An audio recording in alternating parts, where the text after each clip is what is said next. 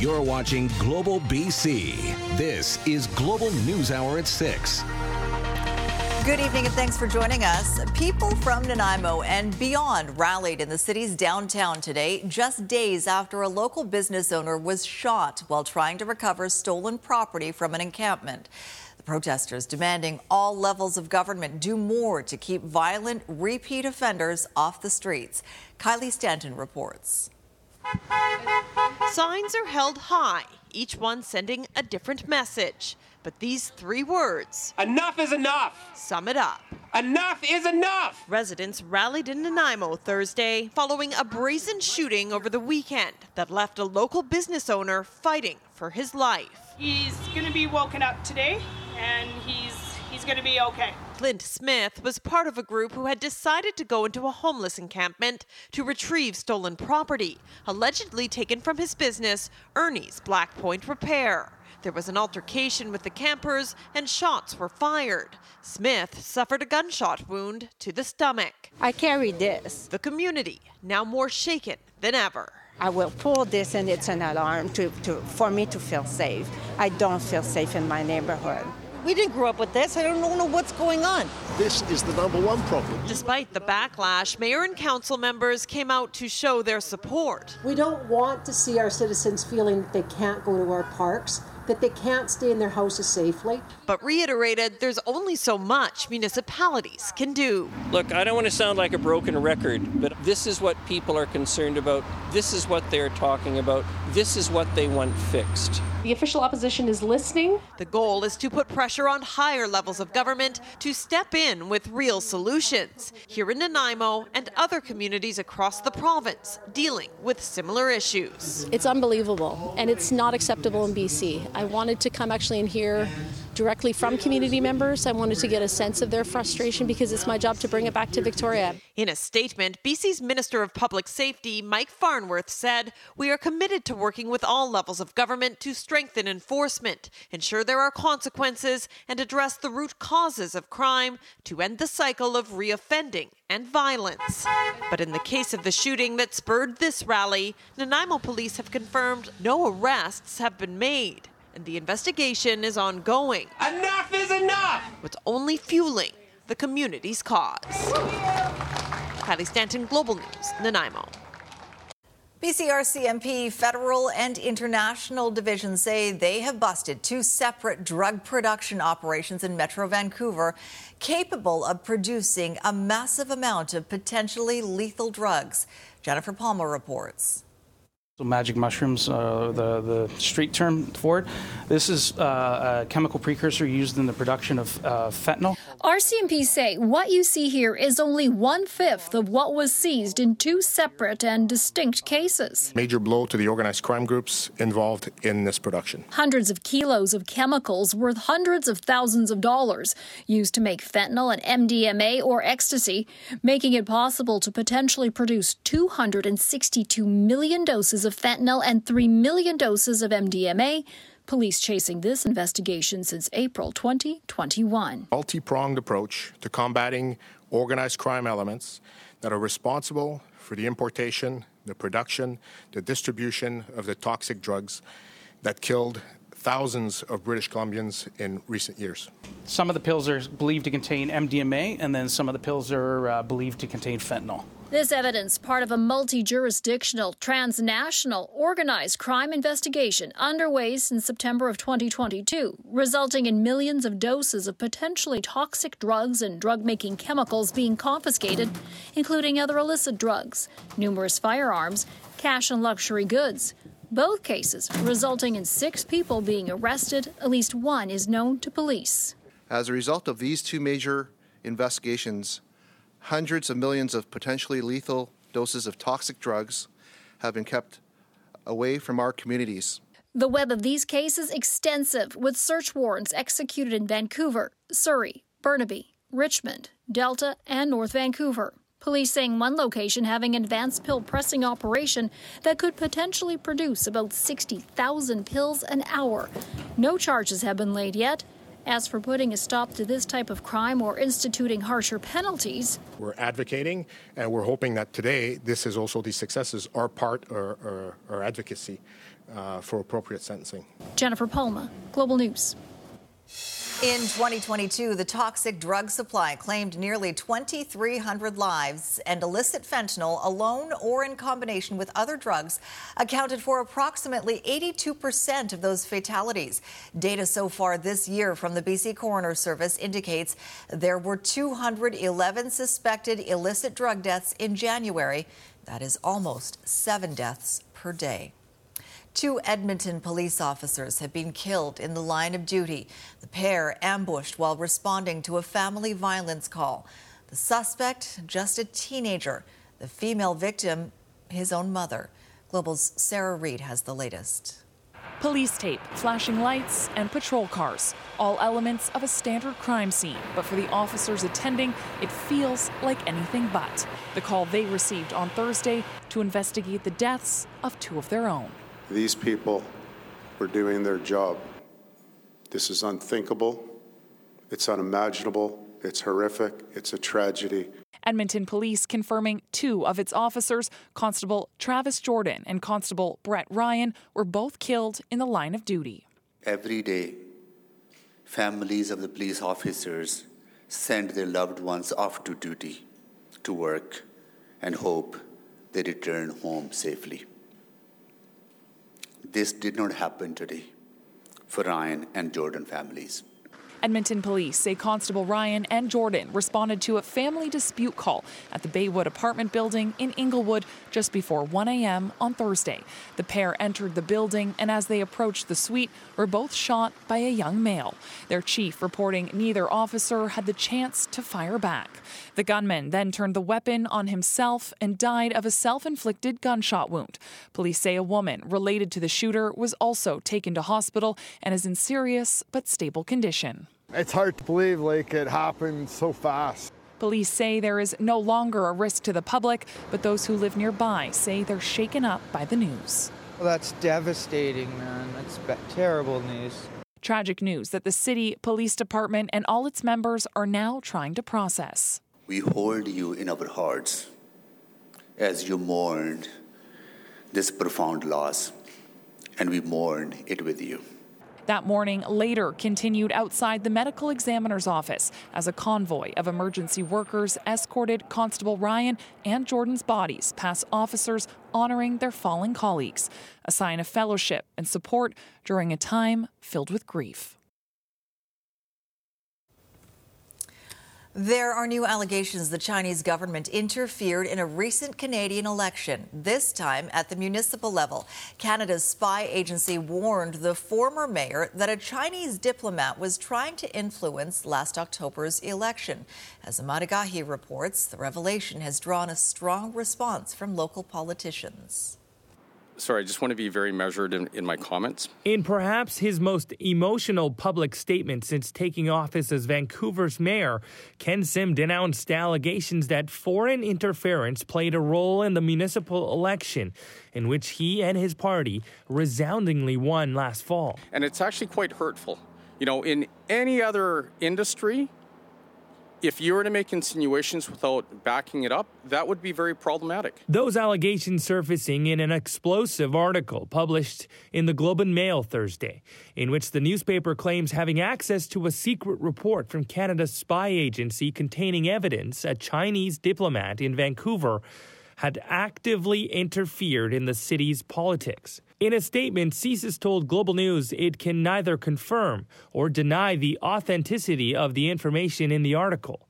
This was 2 members of CSIS. As far as I knew, they showed us their badges and everything. Former Vancouver Mayor Kennedy Stewart says he was warned that China was interfering in the municipal election by CSIS, while the former Consul General Tong Zhongling was publicly speaking out against him. And I lost sizably. I mean, I lost by over 35,000 votes. So I don't think foreign interference caused my loss.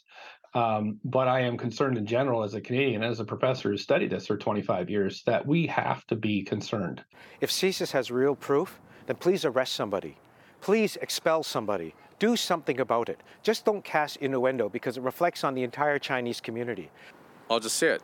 If I was a Caucasian male we're not having this conversation. In response to the claims, Ken Sims says it was hard work that won him the election and not any potential foreign interference. Emad Agahi, Global News. And turning to provincial politics now, and the longtime MLA for Prince George Mackenzie has announced he won't be running again. Keith Baldry joins us live with more on the announcement from Mike Morris and an update on the by-elections to be held in BC. Keith? Yeah, I really haven't seen much of Mike Morris around the legislature during this session, just began last month. An indication that seemed to be checking out. So he's the latest MLA to take him or herself out of the running. Here's a reminder. Remember, John Horgan, the former premier, and Melanie Mark are both resigning their seats. They haven't resigned yet. More on that in a moment. Once they resign, by-elections must be called within 6 months. But get ready to hear from more MLAs, not necessarily soon, but within months. About 15 to 20 MLAs not expected to seek re-election. That's a typical number on any election year. We're not in an election year yet, although who knows, that's up to David Eby. Today, John Horgan, the former premier, now known as John Langford, as he likes to call himself, that's his riding. He was out there today in Souk for a new treatment center, health center, with Health Minister Adrian Dix. And Dix was the MC. Horgan hosted the event and talked about his current situation with the media. I don't know, Lisa, what the future holds. Ellie and I are looking forward to whatever that might be. And my youngest son lives here in Souk, so I'm not going to be missing. I'm going to be here as much as I've ever been. And I know that Maya and the council and others will, if they need any help, they have my number. So I'm not falling off the earth. I'm just not answering your questions anymore. A little humor there at the end. So again, his resignation hasn't occurred yet, but I'm told it will take formal effect on March 31st when he sends formal notice to the Speaker. And again, the by-election must be called 6 months hence. Also, Melanie Mark's resignation, not clear when that's going to happen. Probably the same day. Both seats are very strong NDP seats and are expected to remain in the NDP camp. Well, that's too bad he won't be answering our questions anymore, Keith. He gives good headline clips. Thank you, Keith. Residents of a White Rock condo say they're unfairly on the hook after an SUV crashed into their building. The accident happened in early December when the roads were slippery. As Julie Nolan reports, the owners are now being told ICBC will only cover a portion of the repairs due to the age of the building. Back in early December on a snowy night, two vehicles collided at this intersection, sending one vehicle flying directly into a condo complex. Luckily, no one was home when the vehicle crashed into this enclosed solarium. It seemed like a pretty straightforward claim with ICBC, but it's not no fault, it's our fault, or it's going to be your fault. The problem, while damages totaled more than $33,000, ICBC took depreciation into account and refused to cover the entire amount, even with recent paint work, leaving the strata on the hook for the remainder. Really cannot afford for us now to go to, to all our owners and say, okay, you've got to come up with $6,000 now.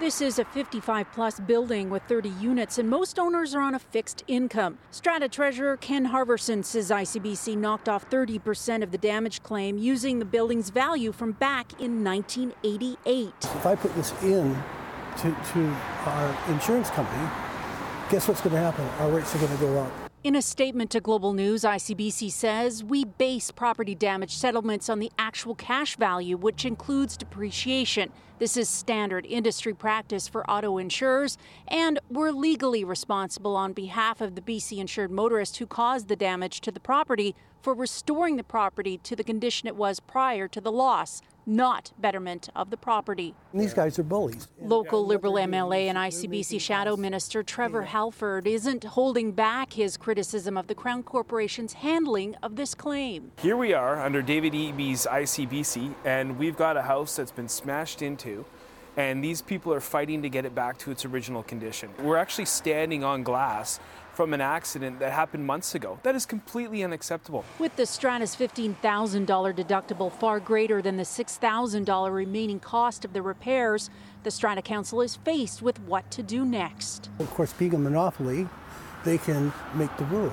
Well, I'm sorry, but I just think morally it's wrong.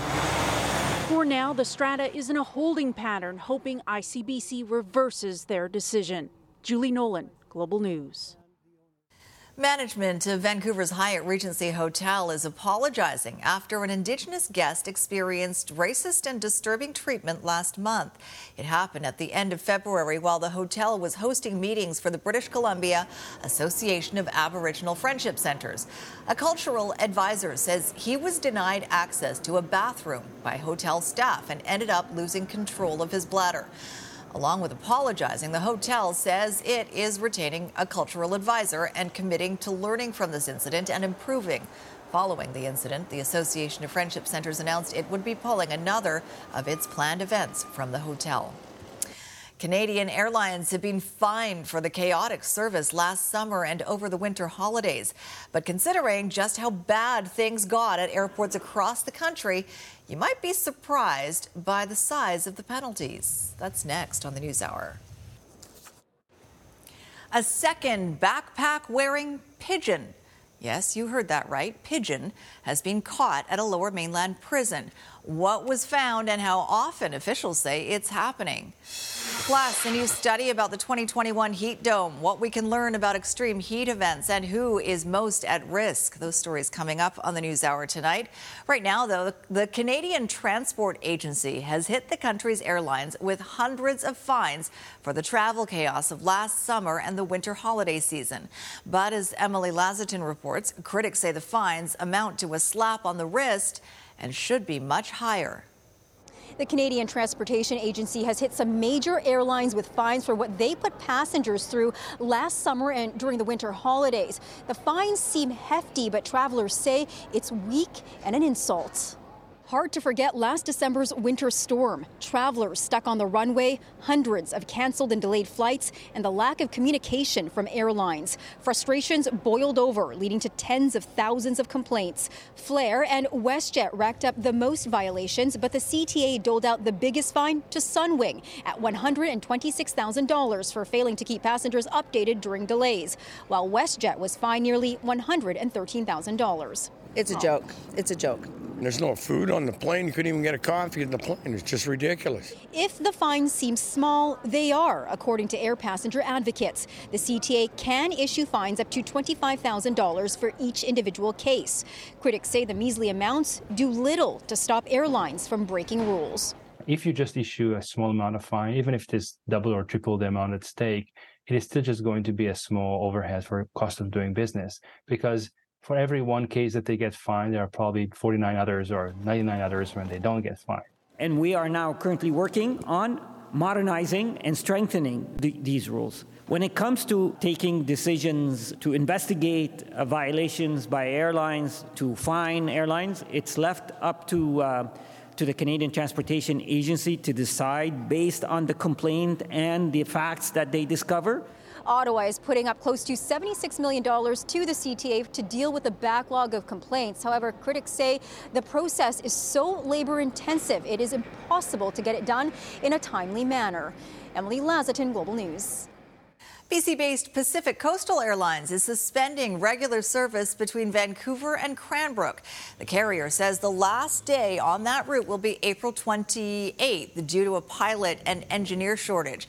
Pacific Coastal will continue to operate under a WestJet contract to Vancouver and Calgary using larger planes. Air Canada will still fly in and out of Cranbrook, but some say they would prefer to have a choice.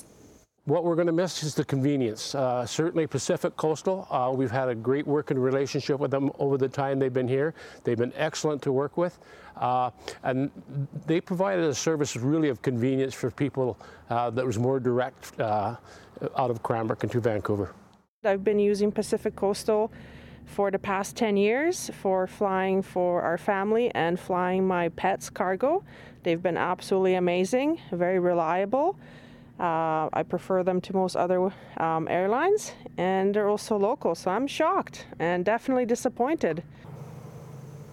A spokesperson for the Canadian Rockies International Airport says out of 280 seats per day in and out of Cranbrook, 18 will be affected by the Pacific Coastal cancellation. The airline previously suspended the route in early 2020 due to the pandemic, but it was reinstated later that year.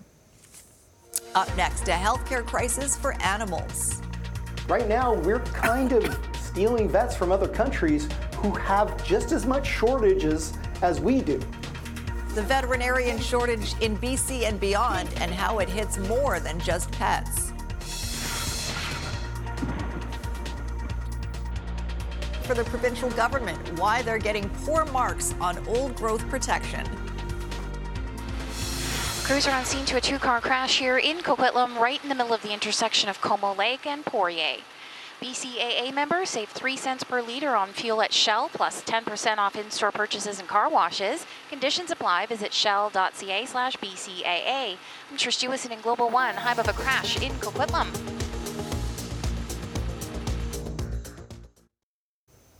If you're finding it more difficult to find a veterinarian these days, you're not alone. Animal doctors are in short supply, not just in Canada, but around the world. Schools simply aren't graduating enough new veterinarians to meet the demand. And as Jasmine Balla reports, the shortage is approaching a crisis. There we go. Only 2 kilos. So you've gained weight. That's good.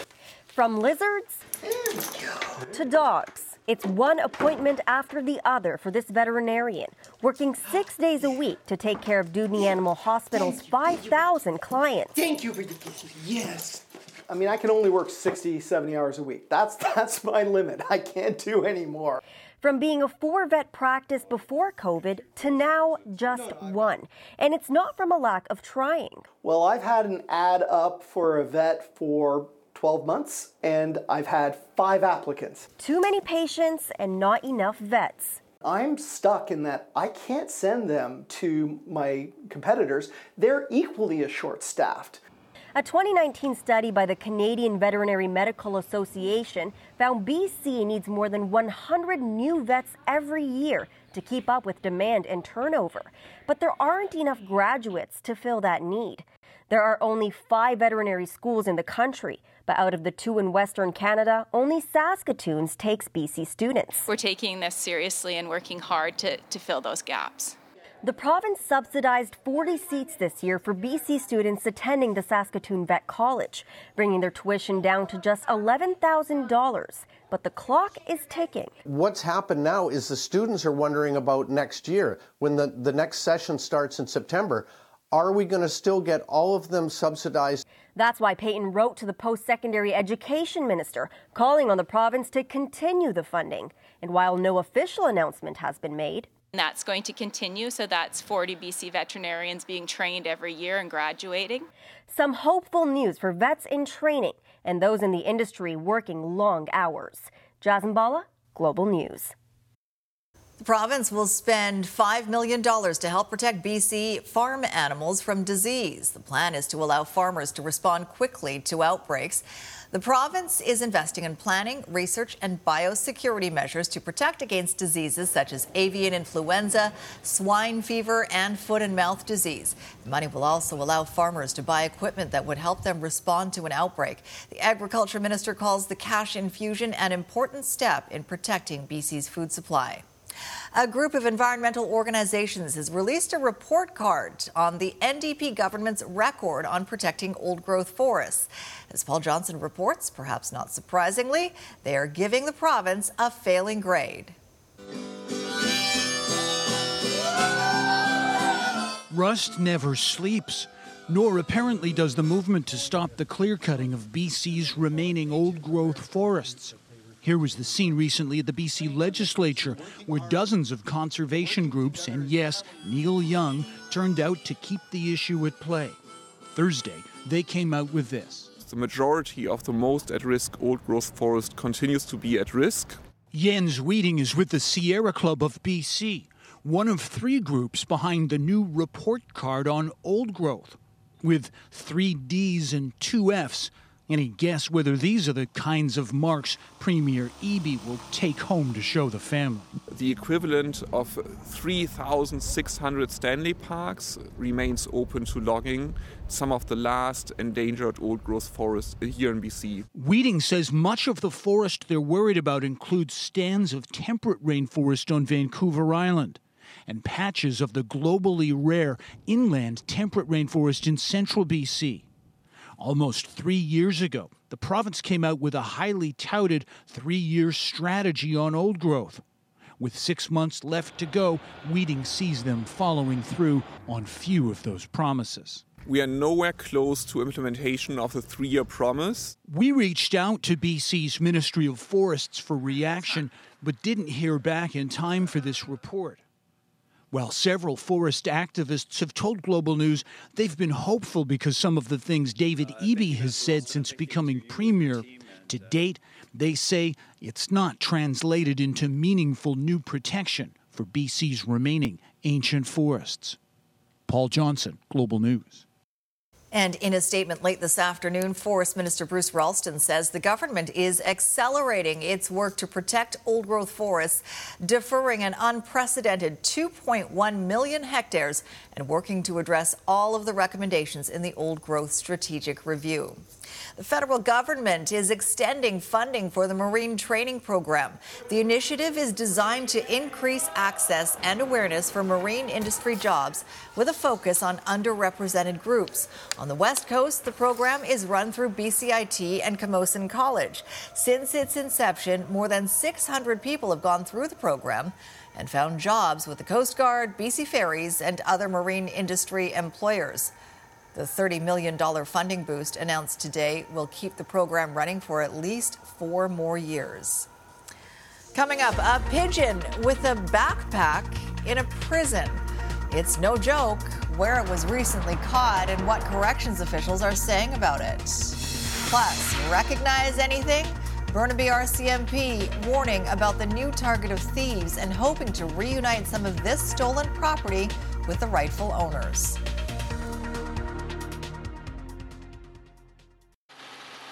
Here we are over at the Patello Bridge, and traffic is in decent shape both ways. Most of the congestion is on that Columbia on-ramp to head south.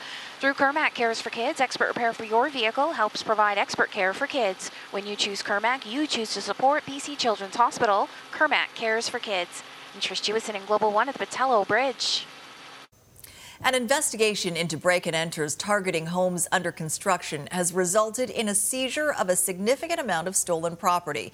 Burnaby RCMP say homes in Burnaby, Coquitlam, West Vancouver, and potentially southeastern BC were targeted between September and February.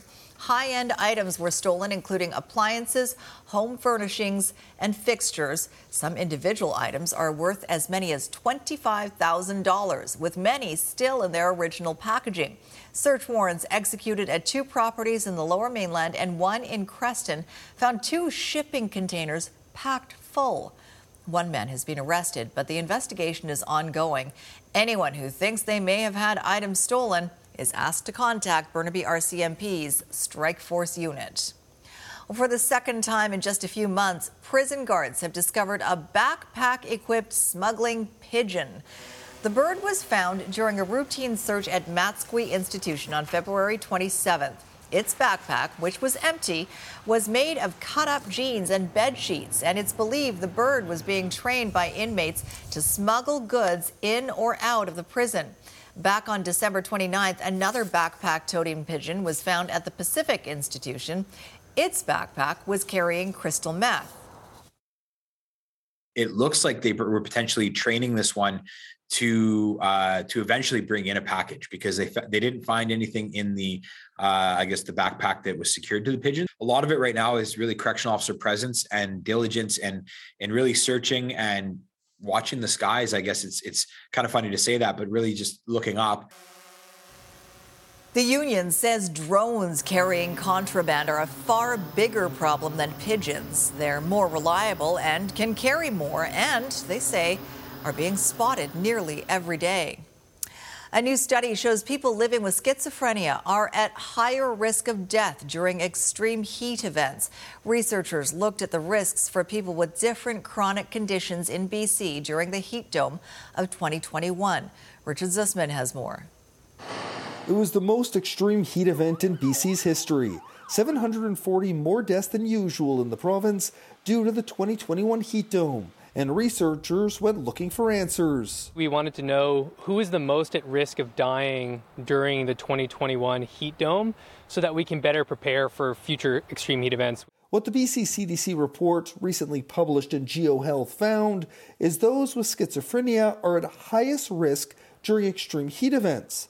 In non-heat-related deaths, people living with schizophrenia make up about 3.9% of cases. In heat events, it soars to nearly 14%, meaning the risk of death is 3 times higher in those events. People with schizophrenia often suffer from a condition called anosognosia. And anosognosia prevents a person from perceiving their own health status. The study compared the prevalence of 26 chronic conditions among people who died during the heat wave and those who died on similar dates over the previous 9 years, finding all kinds of mental illness led to higher risk. In 41.2% of non-related deaths, depression was a diagnosis. That goes up to nearly 60% in heat-related deaths. It's really up to all of us to reach out to those people in our lives, see if they understand that they might be at increased risk, talk with them about whether they have a plan in place for staying cool. Schizophrenia may also lead to social isolation and lower socioeconomic status, both risk factors for death during extreme events. The province has made numerous changes around communicating heat events, including text alerts and more proactive warnings to reach those at highest risk. When we're dealing with healthcare, we have to deal with broader social determinants of health, and we have to deal and provide supports for people with chronic illnesses. Also at play, some medications used to treat schizophrenia can play a role in overheating. Richard Zussman, Global News, Victoria. Up next, they don't call it Raincouver for nothing, although I'm not sure who calls it that. But anyway, the Vancouver project aimed at finding a use for all that rain. Plus, the weakest link is the person standing behind the computer screen. So making sure they don't click on something or they don't give the wrong information. Cybersecurity. While the crimes may be high-tech, there are some low-tech solutions to help protect yourself. That's still to come.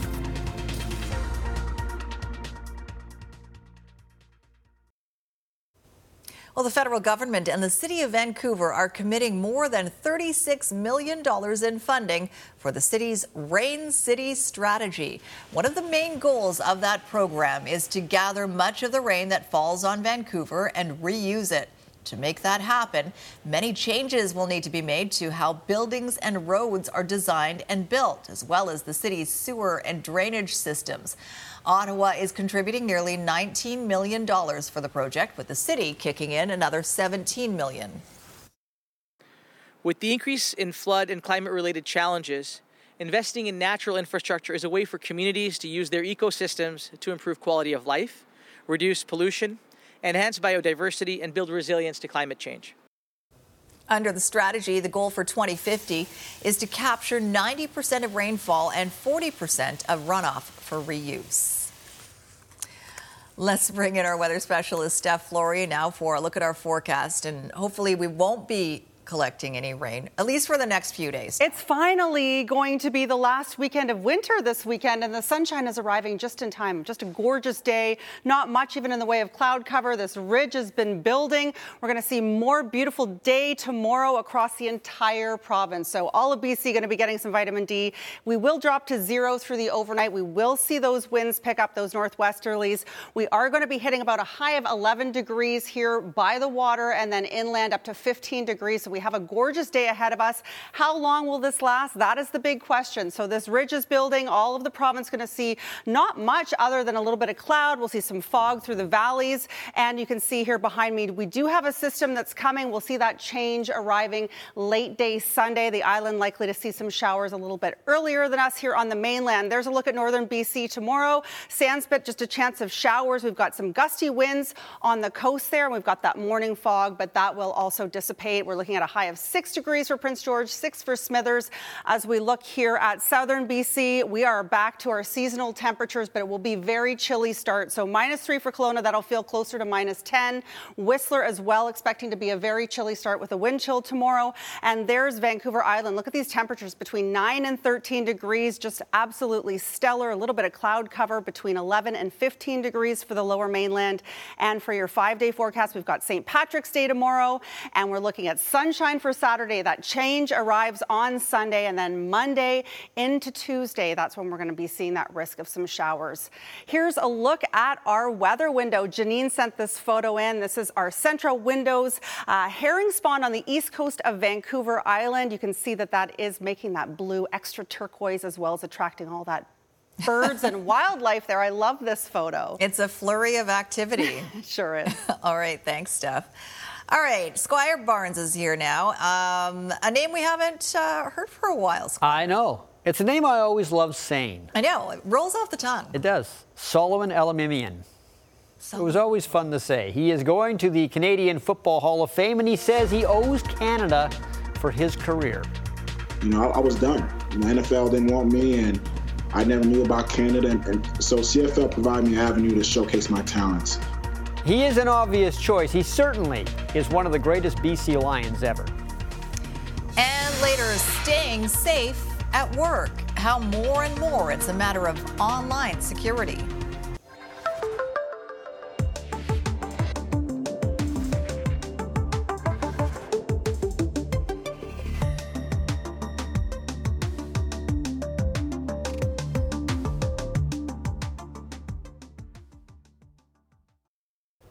All about the Mullets in Phoenix. Well, the Canucks are playing in Mullet Arena tonight against the Arizona Coyotes. Now, you would think, oh, that is a reference to hockey here. But no, it's because the Mullet family gave money and the arena was So built. they get to name They it get what to they call want. it the arena. Yeah. I wonder if that family actually has any mullets. Anyway, the Canucks will likely go with the same lineup that beat Dallas on Tuesday when they play Arizona tonight. The Coyotes, of course, were the team that was once coached by Rick Tocchet. He has the Canucks on a roll right now, although Arizona is not bad at home, actually, in that little arena. The Canucks have won 5 in a row, but of course, Vancouver's chances of making the playoffs has been like this for a long time. Okay, this was a weird game. Montreal in Florida. In the first period, for the 12th time in NHL history, there were 10 goals. 7 of them by Carter Verhaeghe and Florida. He had 2. It was 7-3 Florida after 1 period. And Matthew Tkachuk's goal here made it 9-4 in the second. But Florida didn't score again, and they held on for a 9-5 win over Montreal. There are 3 former or current BC Lions named for induction into the Canadian Football Hall of Fame. Former defensive back Larry Crawford, who is BC's all-time interception leader. Current Lions defensive coach John Bowman, who was a sack machine when he played for Montreal. And, as we said before the break, one of the best BC Lions ever. Linebacker Solomon Elimimian, who of course was the outstanding player in 2014. He said one of the hardest things he had to do at the start of his career in BC was getting along with head coach Wally Buono. But in the end, they became friends. You know, the first 3 or 4 years, we went at it. We didn't probably like each other, and he thought that it was a strange relationship. And then once I won Most Outstanding Player, it really was a father-son relationship where, you know what, I really looked up to him. The Canadian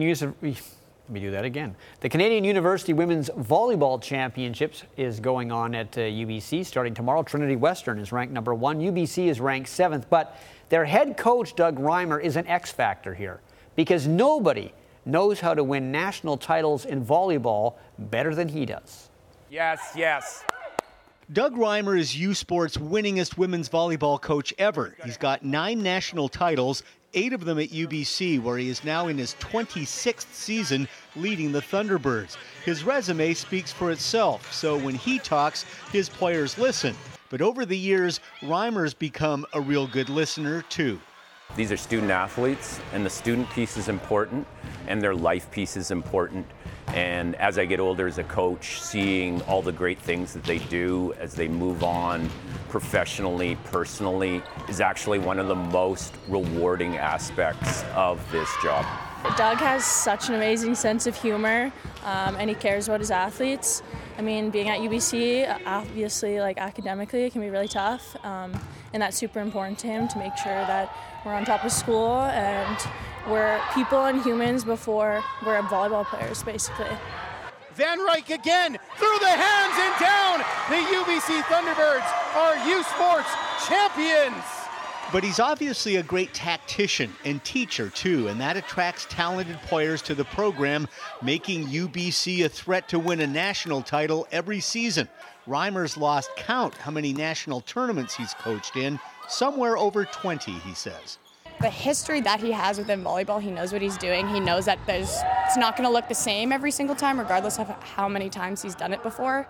Ability to manage is something that's really good. He's used to it, but he also knows there's going to be bumps and curves, so he's a pro, obviously. Reimer's pretty much seen and done it all, but one thing he hasn't done is host a Nationals, which UBC is doing this weekend. They are the number 7 seed of 8, meaning they would have to pull some upsets. But you know Reimer will have his team ready in his own unique way. You got to remind them, hey, we get to do this. We're fortunate, and it's trying to maintain that, sometimes like kind of zoom out on that, and let's remember to breathe. So last night, Edwin Diaz struck out the side in the 9th to help Puerto Rico beat the Dominican Republic at the World Baseball Classic. But during the celebrations, where players were jumping around like House of Pain, Diaz felt a house of pain because he tore a tendon in his right knee celebrating, and he might miss the entire Major League season with the New York Mets because of it. There he is going off in a wheelchair. Oh, no. Careful how you celebrate. Seriously. Okay. A long time ago, I remember a baseball pitcher actually wrecked his hand doing some crazy handshake. That's also true. No celebrating then. No, we're not going to touch. Up next, the growing threat to businesses and how you could protect yourself. High five.